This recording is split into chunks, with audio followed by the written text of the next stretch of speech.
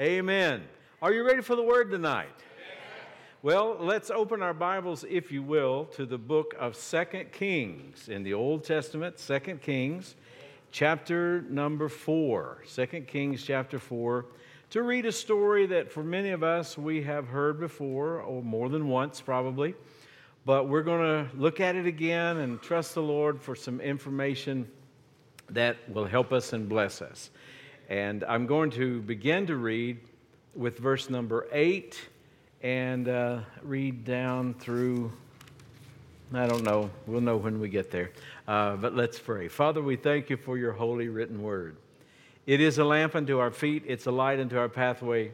We choose tonight to hide it in our heart that we may not sin against you. We choose to listen to what the Holy Spirit says to us through the word. For we know when we open our Bible, it's you talking to us. So I thank you, Lord, that wherever each person is tonight in this congregation, that you see that place, you know where we are, you know who we are, and so that you will tailor a word for every person, that we will hear what we need to hear tonight from the Holy Ghost. In Jesus' name, and everybody said amen. Amen. I'm going to put on my Walmart glasses and look important.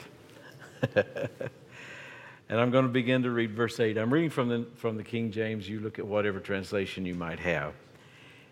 And it fell on a day that Elisha passed to Shunem, where was a great woman, and she constrained him to eat bread. And so it was that as oft as he passed by, he turned in thither to eat bread. And she said unto her husband, Behold, now I perceive that this is an holy man of God, which passeth by us continually.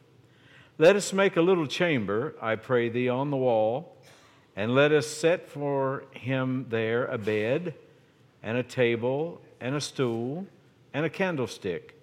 And it shall be, when he cometh to us, that he shall turn in thither. And it fell on a day that he came thither, and he turned into the chamber and lay there. And he said to Gehazi his servant, Call this Shunammite. And when he had called her, she stood before him. And he said unto him, Say now unto her, Behold, thou hast been careful for us with all this care.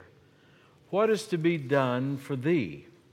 Wouldest thou be spoken to, or spoken for, to the king, or to the captain of the host? And she answered, I dwell among my own people. And he said, What then is to be done for her? And Gehazi answered, Verily she hath no child, and her husband is old. And he said, Call her. And when he had called her, she stood in the door. And he said, About this season, according to the time of life, thou shalt embrace a son. And she said, Nay, my lord, thou man of God, do not lie unto thine handmaid. And the woman conceived, and bare a son at that season that Elisha had said unto her, according to the time of life. And when the child was grown, so this means he was older, he wasn't like a full-grown man, but he had grown, it fell on a day that he went out to his father to the reapers. And he said unto his father, My head, my head. And he said to a lad, Carry him to his mother. And when he had taken him and brought him to his mother, he sat on her knees till noon, and then died. And she went up and laid him on the bed of the man of God, and shut the door upon him, and went out. And she called unto her husband and said, Send me, I pray thee, one of the young men and one of the asses, that I may run to the house, or to the man of God, and come again. And he said, Wherefore wilt thou go to him today?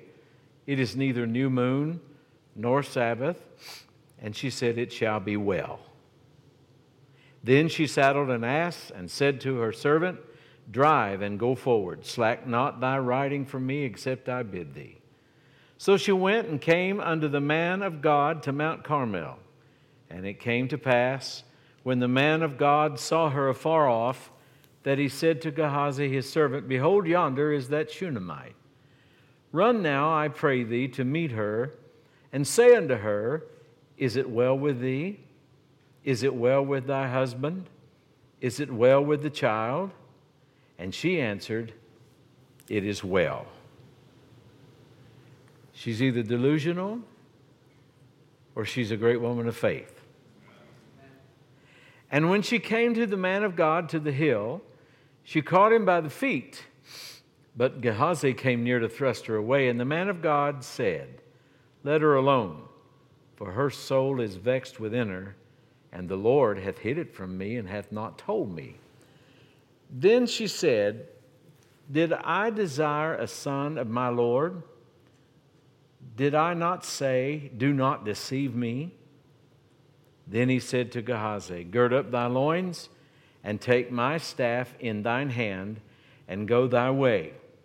If thou meet any man, salute him not. And if any salute thee, answer him not again. And lay my staff upon the face of the child. And the mother of the child said, As the Lord liveth, and as thy soul liveth, I will not leave thee. In other words, you're going to. And he arose and followed her. And Gehazi passed on before them and laid the staff upon the face of the child. But there was neither voice nor hearing. Wherefore he went again to meet him and told him, saying, The child is not awaked. And when Elisha was come into the house, behold, the child was dead and laid upon his bed. That is upon Elisha's bed. He went in, therefore, and shut the door upon them twain, and prayed unto the Lord. And he went up and lay upon the child, and put his mouth upon his mouth, and his eyes upon his eyes, and his hands upon his hands. And he stretched himself upon the child, and the flesh of the child waxed warm. Then he returned and walked in the house to and fro, and went up and stretched himself upon him, and the child sneezed 7 times. And the child opened his eyes. And he called Gehazi and said, Call this Shunammite. So he called her, and when she was come in unto him, he said, Take up thy son. Then she went in and fell at his feet and bowed herself to the ground and took up her son and went out. This is an amazing story. It's not a parable. It is a true account. This actually happened. I don't have answers as to why all the details are as they are. I don't know why Elisha did exactly all the things he did the way he did them.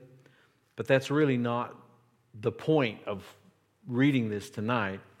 My point in reading this tonight is to bring us to the study we want to look at tonight, and we won't finish tonight, but we will continue, and that is we want to talk about making room for the Holy Ghost. We want to talk about making room for the anointing. And when we talk about making room for the anointing, we can't say that without also talking about making room for God's anointed.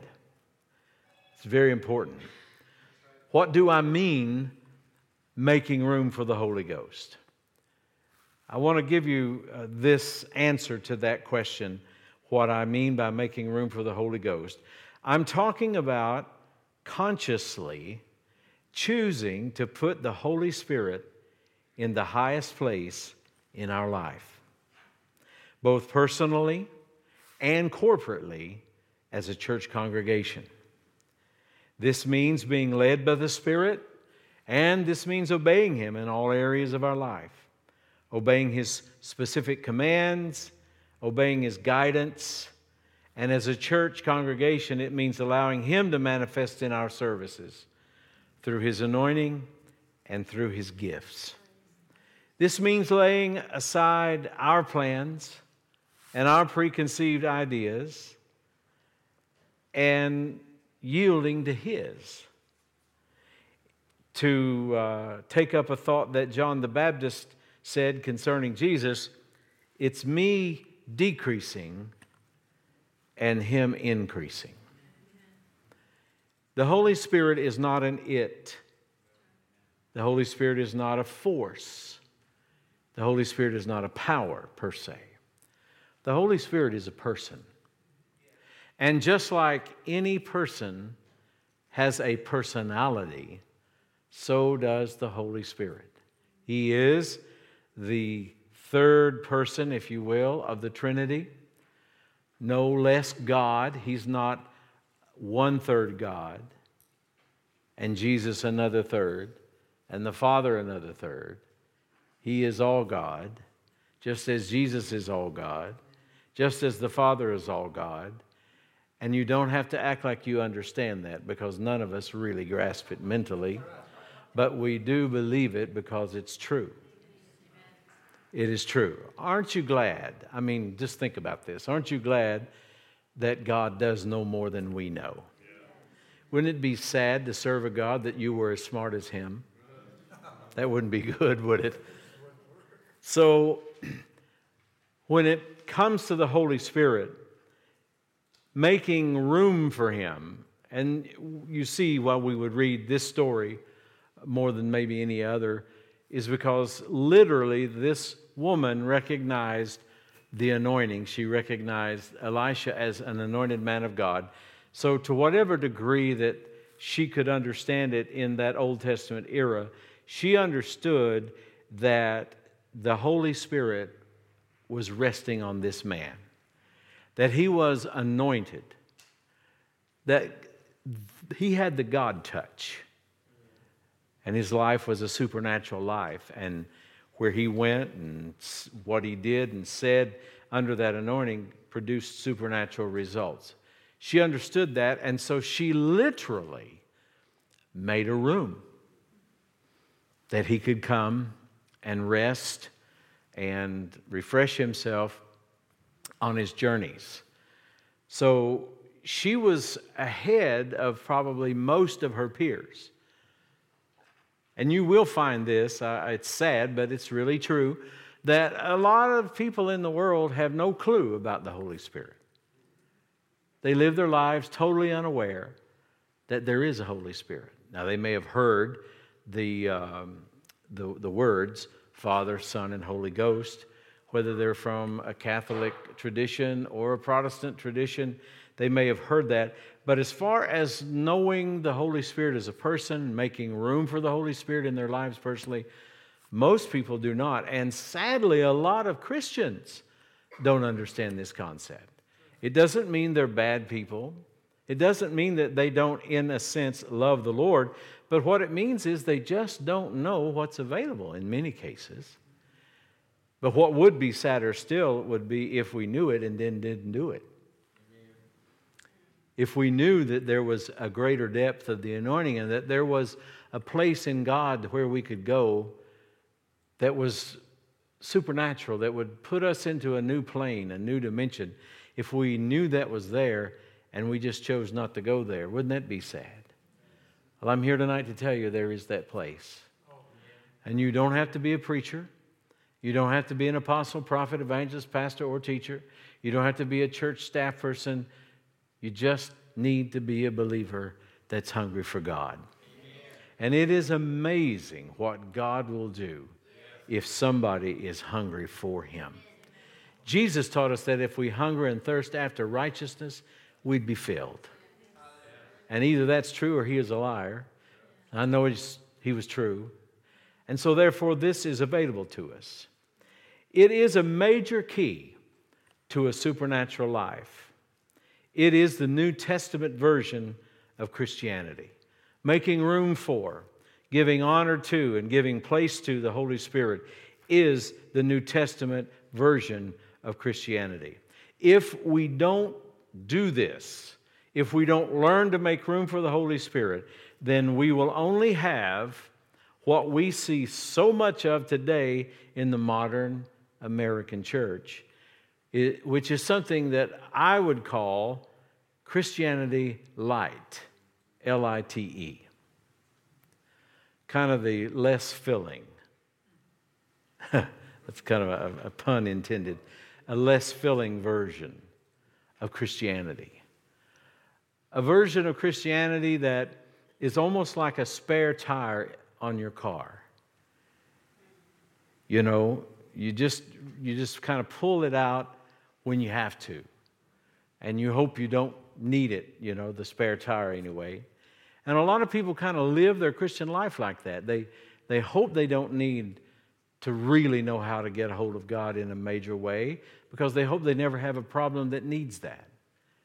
What they miss is that learning to communicate with God when there is no problem is the best way to learn to pray. Amen. Don't wait until you're drowning to try to learn to swim. You can't teach a drowning man how to swim. And one drowning man can't save another drowning man. And so there are lots of Christians that don't even know anyone who is walking in a great level of the supernatural. And so when trouble comes, they're just kind of grasping for straws, grasping for people to help them that are unable to help them. It's not that they don't sympathize with them. It's not that they wouldn't help them if they could. They just can't. You can't wait until you are besieged with life's greatest trouble to try to develop all this spiritual insight and develop spiritual power. I mean, I'm not saying you don't go for God, and I'm not saying God doesn't do miracles in those situations, because of course He does.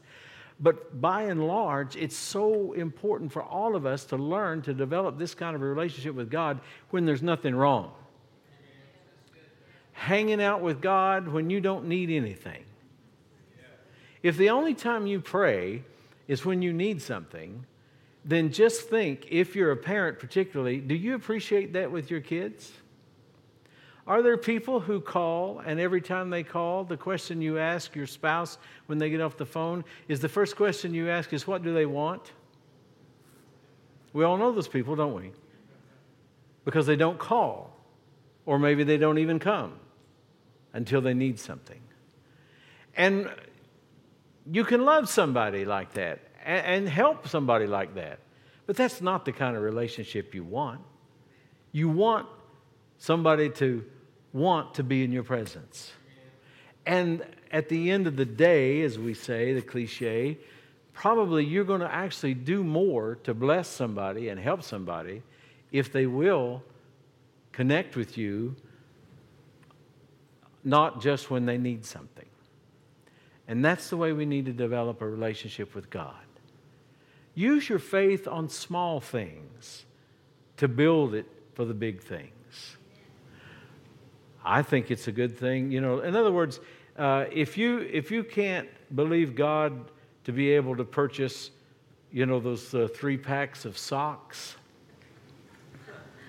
You know what I'm talking about? Got men's socks.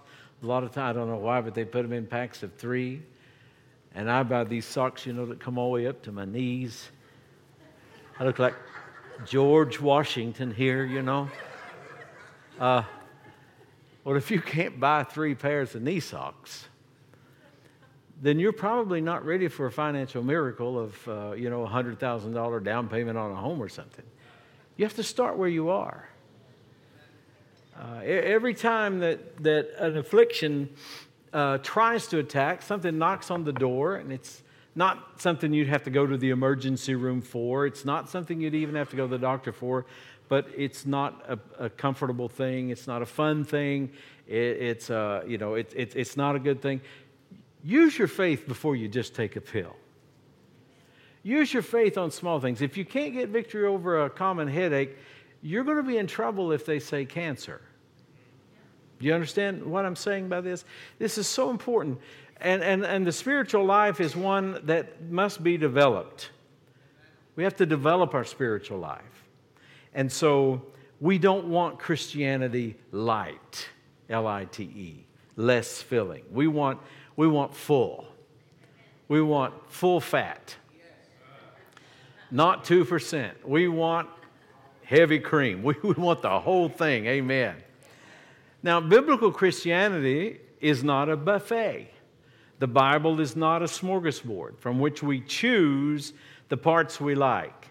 You know, if I go down one of those buffet things, there are going to be certain things I like, and that's what I'll get. There'll be other things I won't get. When Glenda and I go, it's completely different. We get to the table, her plate is completely different than mine. I've got fried chicken. She has chicken liver.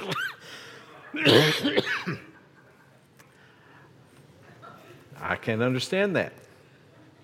But that's how it works. I'll have broccoli salad with onions and raisins and all that kind of stuff. She doesn't want anything to do with broccoli. So, people are different. So when you go to the buffet, that's okay to make your choices. But the Bible is not like that. Christianity isn't like that. If you want to know what the Bible standards for the Christian life is like, look in the book of Acts and the epistles. Look in the book of Acts and the epistles. The epistles are the letters to the churches. They're yours.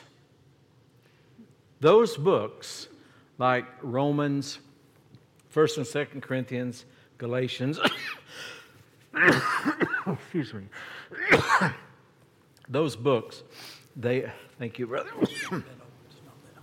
Excuse me. Sorry about that. Those books belong to you. They're letters to you. Now, some of you have got letters or cards that you've saved. I'm not going to ask you how many of you have love letters from before you got married, but some of you probably do. Those are letters that you don't usually, you don't take a screenshot of them and put them online. They're yours. There's an aspect of personal, a sense of personal possession. Well, you can think of the epistles as the same. Yes, they're written to all believers. But when you open the book of Romans, when you open the book of Galatians, when you open the book of Ephesians, when you open the book of James, you are reading a letter that God wrote to you. And for all intents and purposes, it's yours if you were the only person on the planet. And when you read it in your own personal devotional time, it is just you, isn't it? And it's God talking to you. So the book of Acts and those epistles are, by today's standards, they are the standard for Christian living. But by today's standards, they're radical.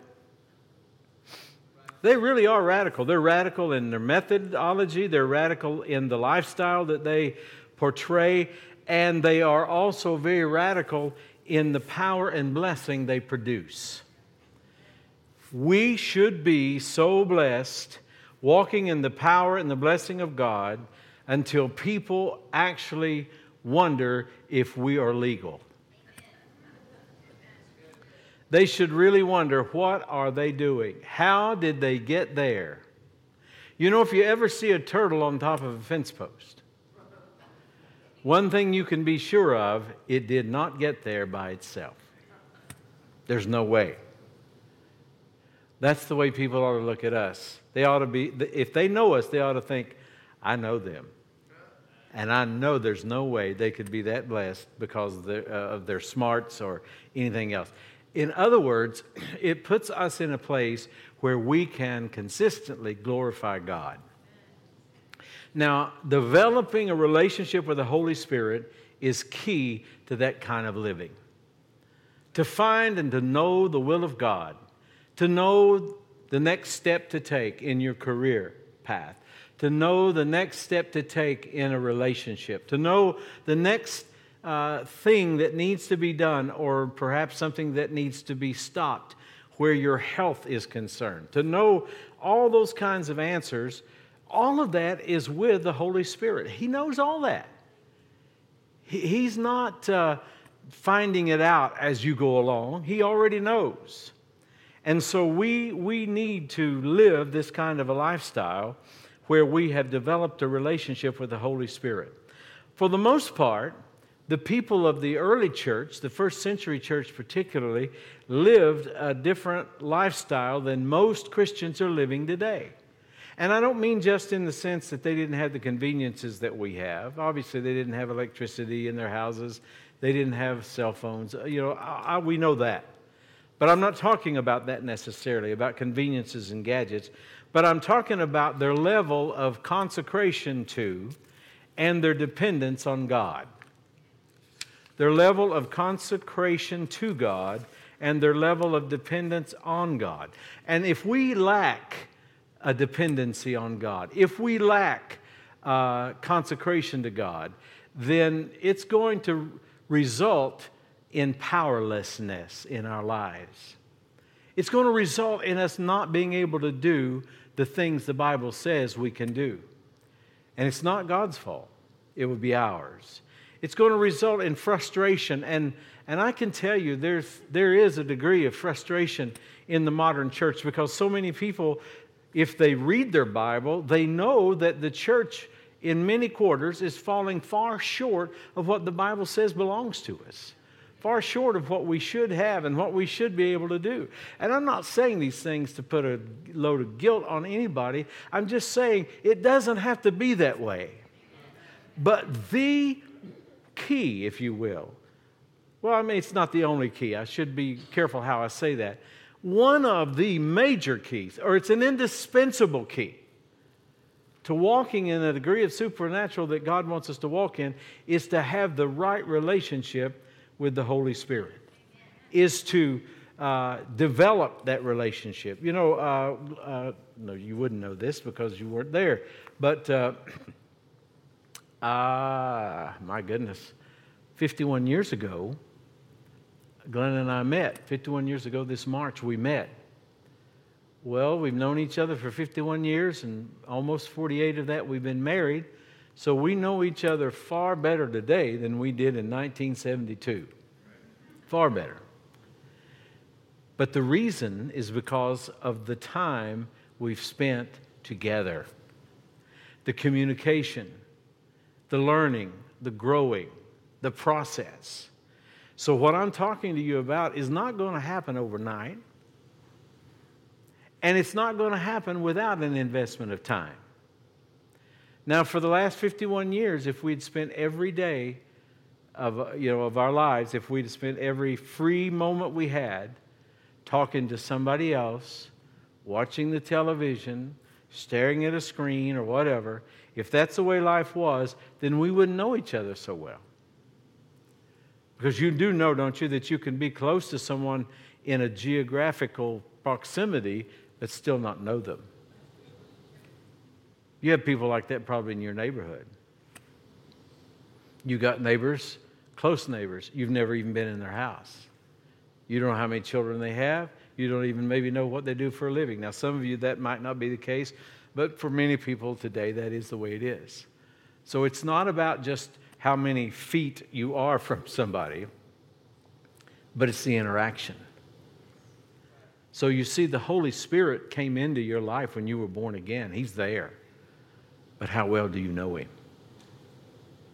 How much attention do you give Him? How much time do you spend in His presence? Do you communicate properly through Him and with Him? That's one of the reasons being baptized in the Spirit and speaking in tongues, praying in tongues, worshiping in tongues is so important. Because it's one of the key ways that we will develop our relationship with the Holy Spirit. Tongues is the language of the Holy Ghost. Speaking in tongues is the language of the Holy Spirit. You will find, if you're Spirit baptized, that you can speak in tongues at will. Why would God make this one spiritual manifestation so universally available? I can't prophesy at will. I can't manifest gifts of healings at will. I can't produce a word of wisdom at will. I can't produce a word of knowledge at will.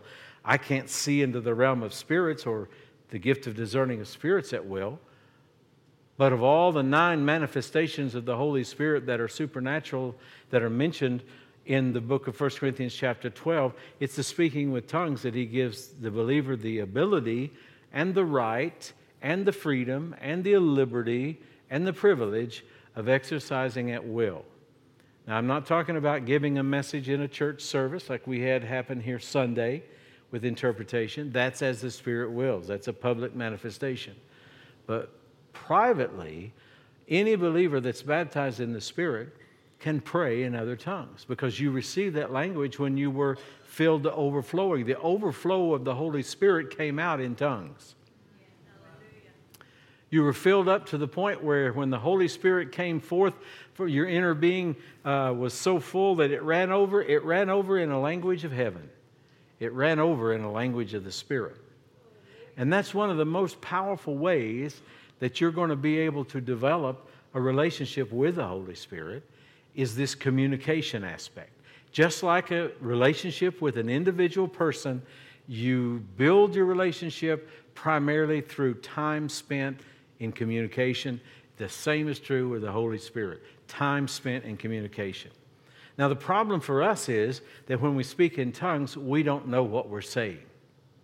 Unless there would be a supernatural interpretation, we don't know what we're saying. So that creates this tension between your heart and your head. That tension between what your heart freely wants to do and enjoys and what your head is left out of, and your head doesn't like to be left out of anything. Right? I mean, we don't like secrets unless we're the one that has the secret. How many times have we asked somebody, we just got in on the tail end of a conversation or we just heard a few words, and then you ask, who was that? What were you talking about? Sometimes Glenn will be looking at her phone, and I'll say, what are you looking at? I'm not interrogating her, I just want to know. Inquiring minds want to know. And so, that's just the way the mind is. Well, when you're speaking in tongues, your heart is speaking, you're bypassing your head, and trust me, that's a good thing for all of us. That is a good thing. And so our head's being bypassed, but it doesn't like that. And that's why you will have to work at developing a habit of praying in the Spirit. It's not just going to happen automatically. Now, you may get caught up in a meeting where it's very easy to speak in tongues and worship. That's the goal of our services. Our worship time and our praise time is for everybody that's here to get into the presence of God. That's one of the main goals. Of course, our first goal is to honor and magnify God with our praises. But one of the other issues is to bring people to the place where they can communicate with God easily, where there's a flow. Well, when you're home and it's 7 a.m. and it's cloudy and dreary, and you really wish you could go back to bed and all the other stuff that might happen at 7 a.m. for you, sometimes you don't feel like praying in tongues. Or am I the only person like that? If I am, please pray for me. Stretch your hands this way.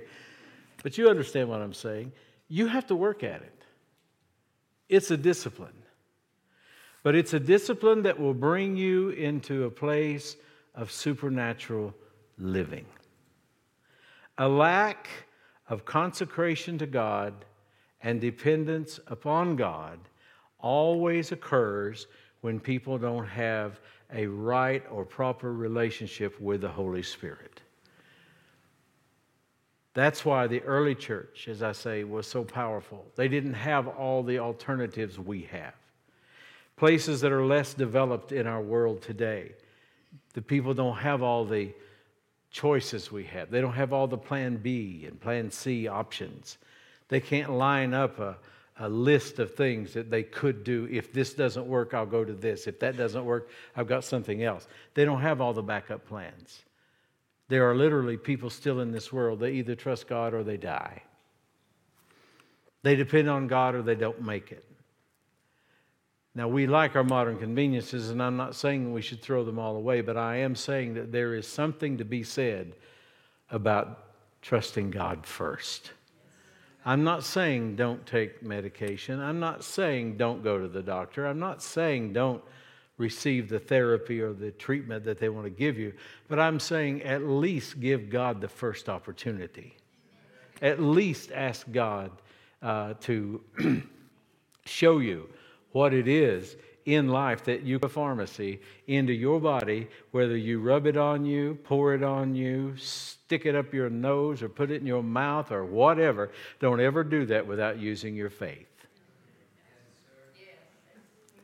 Amen. I mean, it's just smart, and we have that option. Praise the Lord. So one of the reasons that miracles and healings are much more common in less developed parts of the world is because they don't have conveniences that we have. And the problem with conveniences is, for the most part, they create less dependence on God and His Word. So we have to be careful.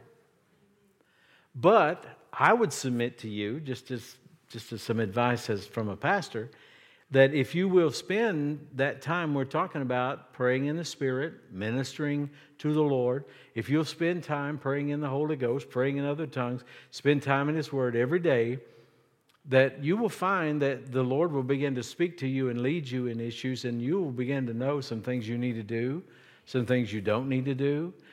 You will get what I call Holy Ghost ideas, and they're good ones. So it's time. In the church world of today, in 2023, it is time for change.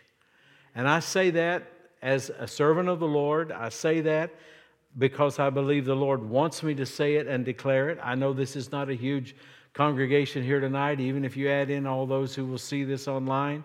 I know that's not a large number of people, but I do know there's power in words when they're spoken in faith and when they're spoken under the anointing.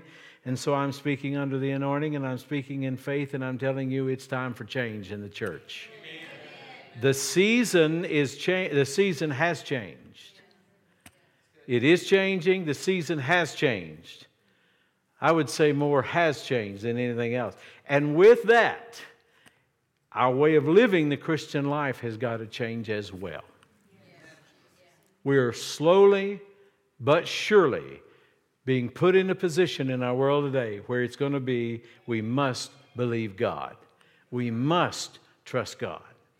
And so we need to go ahead and get with the program. We need to go ahead and get started. We need to go ahead and trust the Lord. And I cannot emphasize this enough. I can't say it enough. One of the greatest keys to this is developing a relationship with the Holy Spirit. Let's go to John 7, and this is where we will close. I'm sorry, I said John 7. I mean John 16. John chapter 16, and this is where we'll close tonight, but we'll continue on in our next session that I'm teaching on Wednesday. I won't be doing next Wednesday because Brother Danny will be with us. But after that, we'll pick up. Let's see where we want to start. Verse number 7. And I'm also going to find this in the Amplified Bible because I want to read from both. And don't get nervous because I've got all these books open and all this stuff and putting on my scholarly glasses again. I'm not going to hold you here all night, I promise. Luke 16, verse 7, Jesus is speaking, of course. He says, "Nevertheless, I tell you the truth." Nobody ever knew of Jesus to tell a lie. So for him to say, "I'm telling you the truth," he's emphasizing. In other words, this is really important. I want you to hear this. He says, "It is expedient." And that word means profitable, good. It is expedient for you. It is good for you. It is profitable for you. We could also say it is better for you. He said that I go away. Man, can you imagine hearing those words? Can you imagine being a disciple of Jesus? All the things they had seen. I mean, when you get to John 16, you're coming down toward the end of the journey. They had been with Jesus now for several years. They had seen many miracles. They'd seen all these marvelous things. And now Jesus is talking to them, and he makes, for what had to be for these folks, a very strange statement. Probably a disturbing statement to them. He said, it's better that I'd go away. You'll be better off without me around. Man, I mean, you can just imagine what that would have done to their mind and their heart. So he says, and then but he tells them why. For if I go not away, the Comforter will not come unto you. But if I depart, I will send him unto you. Now, the word Comforter in verse 7, John 16:7, is rendered, and I'll read from the Amplified, the sevenfold meaning of the word. The word Comforter is the word that the King James translators chose to use. The Greek word is Paraclete, P-A-R-A-K-L-E-T-E, Paraclete. And that word has sevenfold meaning. It does mean comforter, but let me just read the verse from the Amplified Classic, and you'll see what I'm talking about. However, I am telling you nothing but the truth when I say it is profitable, good, expedient, advantageous for you that I go away. Because if I do not go away, the Comforter, Counselor, Helper, Advocate, Intercessor, Strengthener, Standby will not come to you into close fellowship with you. But if I go away, I will send him to you to be in close fellowship with you. And when he comes, he will convict and convince the world and bring demonstration to it about sin and about righteousness, uprightness of heart and right standing with God, and about judgment, about sin because they do not believe on me, trust in, rely on, and adhere to me, about righteousness, uprightness of heart, and right standing with God because I go to my Father and you will see me no longer, about judgment because the ruler, prince of this world, Satan, is judged and condemned, and sentence already is passed upon him. And then Jesus makes this statement, and this would have also been a statement hard to take. He said, I have still many things to say to you, but you are not able to bear them, nor to take them upon you, nor to grasp them now. Can you imagine Jesus Christ saying to you, there's a lot of things I want to tell you, but you're not ready to get it. And of course the implication is, so I'm not going to tell you right now.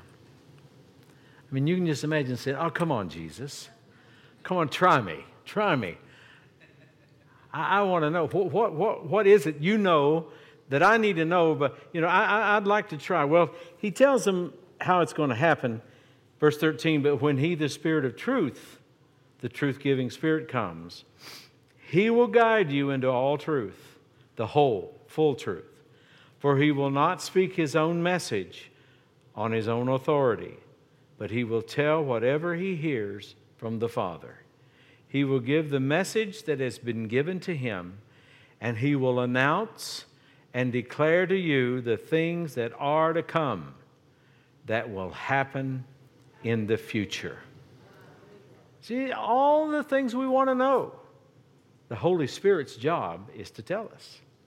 He goes on to say, he will honor and glorify me because he will take of, receive, draw upon what is mine and will reveal, declare, disclose, transmit it to you.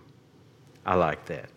He will reveal, declare, disclose, transmit it to you.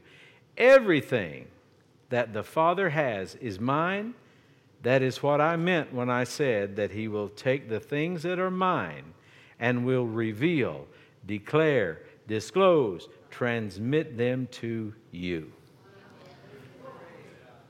So I don't think that we could honestly read these kinds of verses and not see how essential it is that we develop our relationship with the Holy Spirit. Amen.